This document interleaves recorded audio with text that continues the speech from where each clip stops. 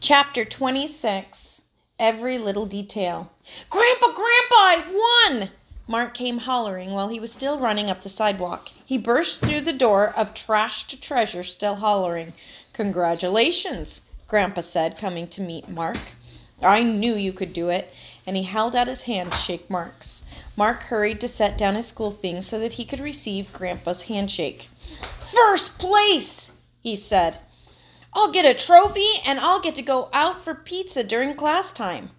Mark paused, calming himself just a little. Thanks for praying for me, Grandpa, he added. I pray for you every day, Grandpa answered. But did you really pray about the chess tournament? Amy asked. Mark's winning a chess tournament doesn't seem like a very important thing to pray about. No offense, Mark, but there are wars and people starving to death. You know, big stuff. Well, to tell you the truth, I did pray about the chess tournament, but not exactly that Mark would win, Grandpa explained. I prayed that he would do his best for God's glory and that God would help him to grow through it, whether he won or lost. But it would be wrong to think that God doesn't care about the little tiny details of life. God not only cares about them, he ordains them. What does ordain mean? Mark wanted to know. It means that God determines what will happen and how it will happen. It's really very amazing when you think about it. God's not only working out how everything will turn out in the end, he is also working right now through each little detail in every ordinary life to bring good to his people and glory to himself. Grandpa chuckled. Which is why in our war story we know for sure that God's side will win. You're too excited about the tournament to do homework right now anyway. So let me tell you a war story that shows what I mean. Grab a snack while I go get my box. Amy chose pretzels and grapes, and Mark got the crackers and cheese while Grandpa was off getting the story box. Once they were all seated, Grandpa began. Do you know that there's a book in the Bible that never mentions God once? Let me guess, said Amy. Song of Solomon, right? Grandpa shook his head. No. No, said Amy. She thought again. Then what is it? It's the book of Esther, Grandpa answered. Really? Then why is it in the Bible? Asked Mark. Because even though it never mentions God, you can see him all through the story. He works out all sorts of ordinary, everyday details to accomplish his plans. This story is the last of our war stories in the Old Testament. That means it's getting very close to the time that the promised child was to be born. So, of course, Satan was beginning to feel desperate. This is the story of one more attempt to wipe out the whole Israelite nation so that the promised baby couldn't be born. Who was Esther? Grandpa asked, turning to Amy. Amy swallowed her bite of pretzel and said, a Jewish girl who became queen. Queen of what? Grandpa turned to Mark. Since he was always eager to supply answers about the early civilizations he had studied last year in 4th grade. Persia, right? Mark answered. Yes, and how did a Jewish girl get to be the queen of Persia? Grandpa asked. Oh, I remember that part, Amy said. The king got mad at his queen because she wouldn't come when he told her to, so he wouldn't let her be queen anymore, and he had to get a new one. So he had this big, it's kind of like a beauty contest. Esther was one of the girls who came, and the king liked her best, so he made her queen. Good, said Grandpa. Now, did you ever stop to think about why the first queen and the king had their falling out? Or who was it who made Esther so beautiful? Or how it happened that of all those girls, the king preferred Esther? Ordinary, everyday details. A quarreling couple, the way somebody looks, the likes and dislikes of a king, all arranged by God to do what he knew needed to be done. And here comes another ordinary detail. Esther's cousin Mordecai had raised her because her parents had died. Mordecai worked for the king. He just happened to be standing near 2 of the king's guards one night and overheard their conversation. These guards didn't like the king, and Mordecai heard them planning to assassinate him. Mordecai told Esther about it, and she told the king. So Mordecai saved the king's life just because he happened to be in the right place at the right time. Who caused that to happen? This little incident was written down in the king's history book. Now you two remember that history book. It's going to be important later. Also, in the palace of the Persian king was a nobleman named Haman.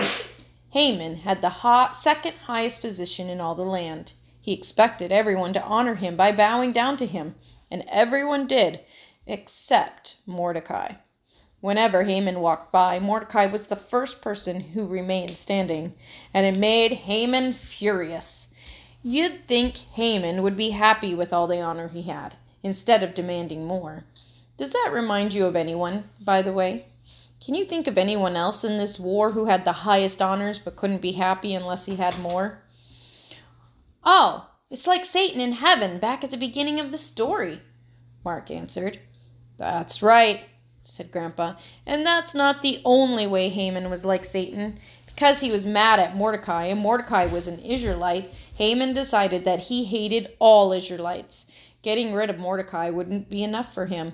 He would destroy every last one of the people of God, an idea that must have come from Satan himself. Grandpa stopped.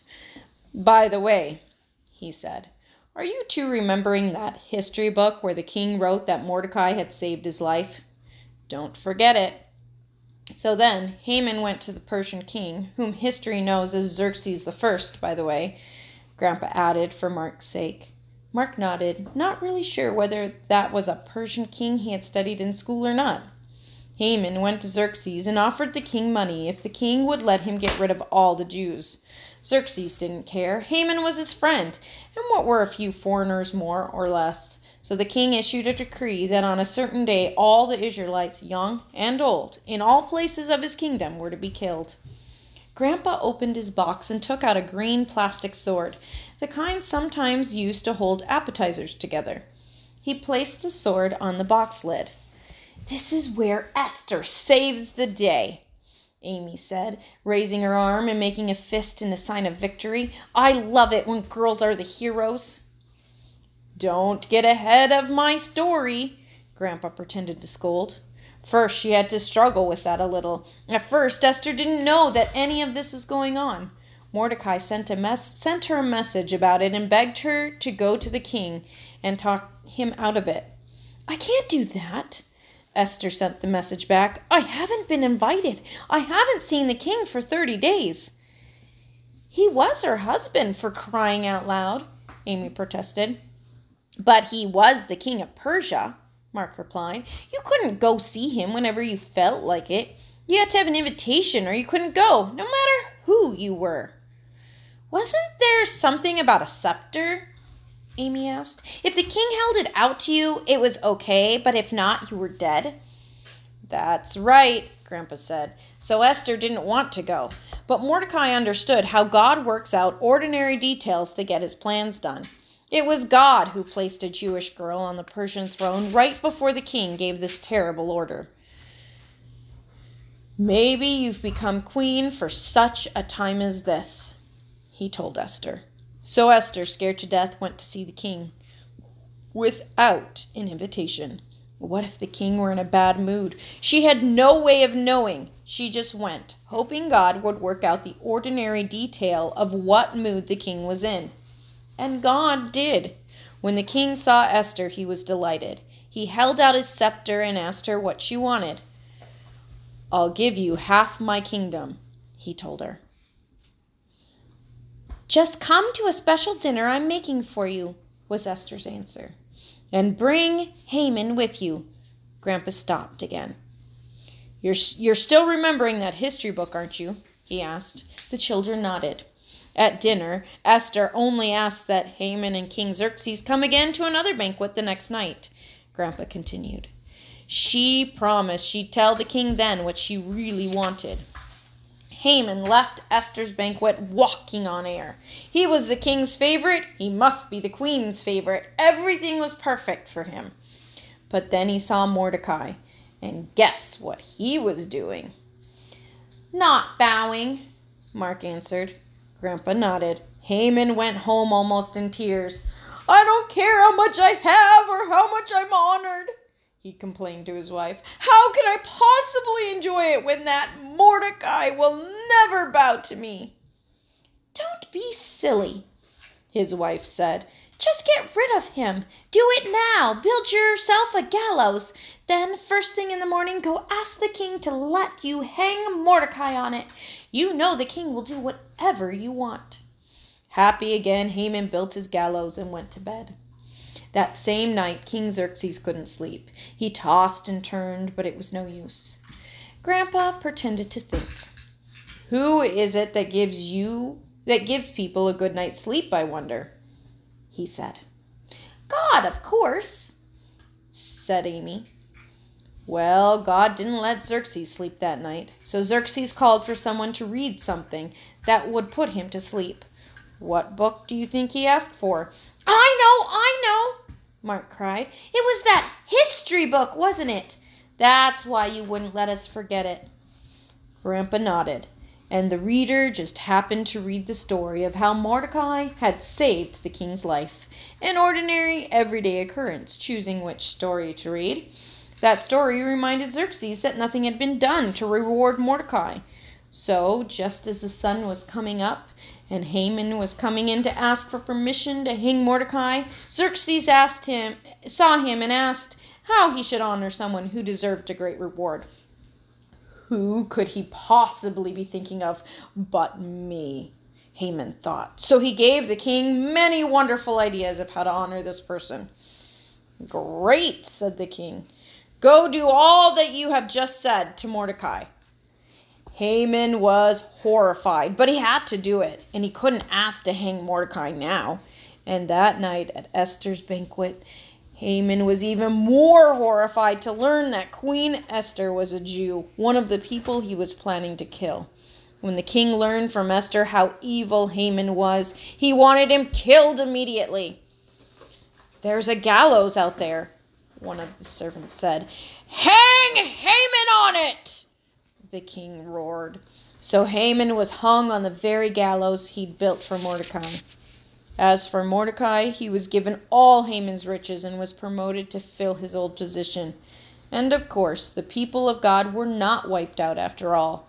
That's because God is the one directing all the ordinary details of everyday life so that what he wants to be done happens. Grandpa removed the sword and put a little figure of a queen in its place. Psalms 33, 10 through 12. The Lord bringeth the counsel of the heathen to naught. He maketh the devices of the people of none effect. The counsel of the Lord standeth forever, the thoughts of his heart to all generations. Blessed is the nation whose God is the Lord, and the people whom he hath chosen for his own inheritance.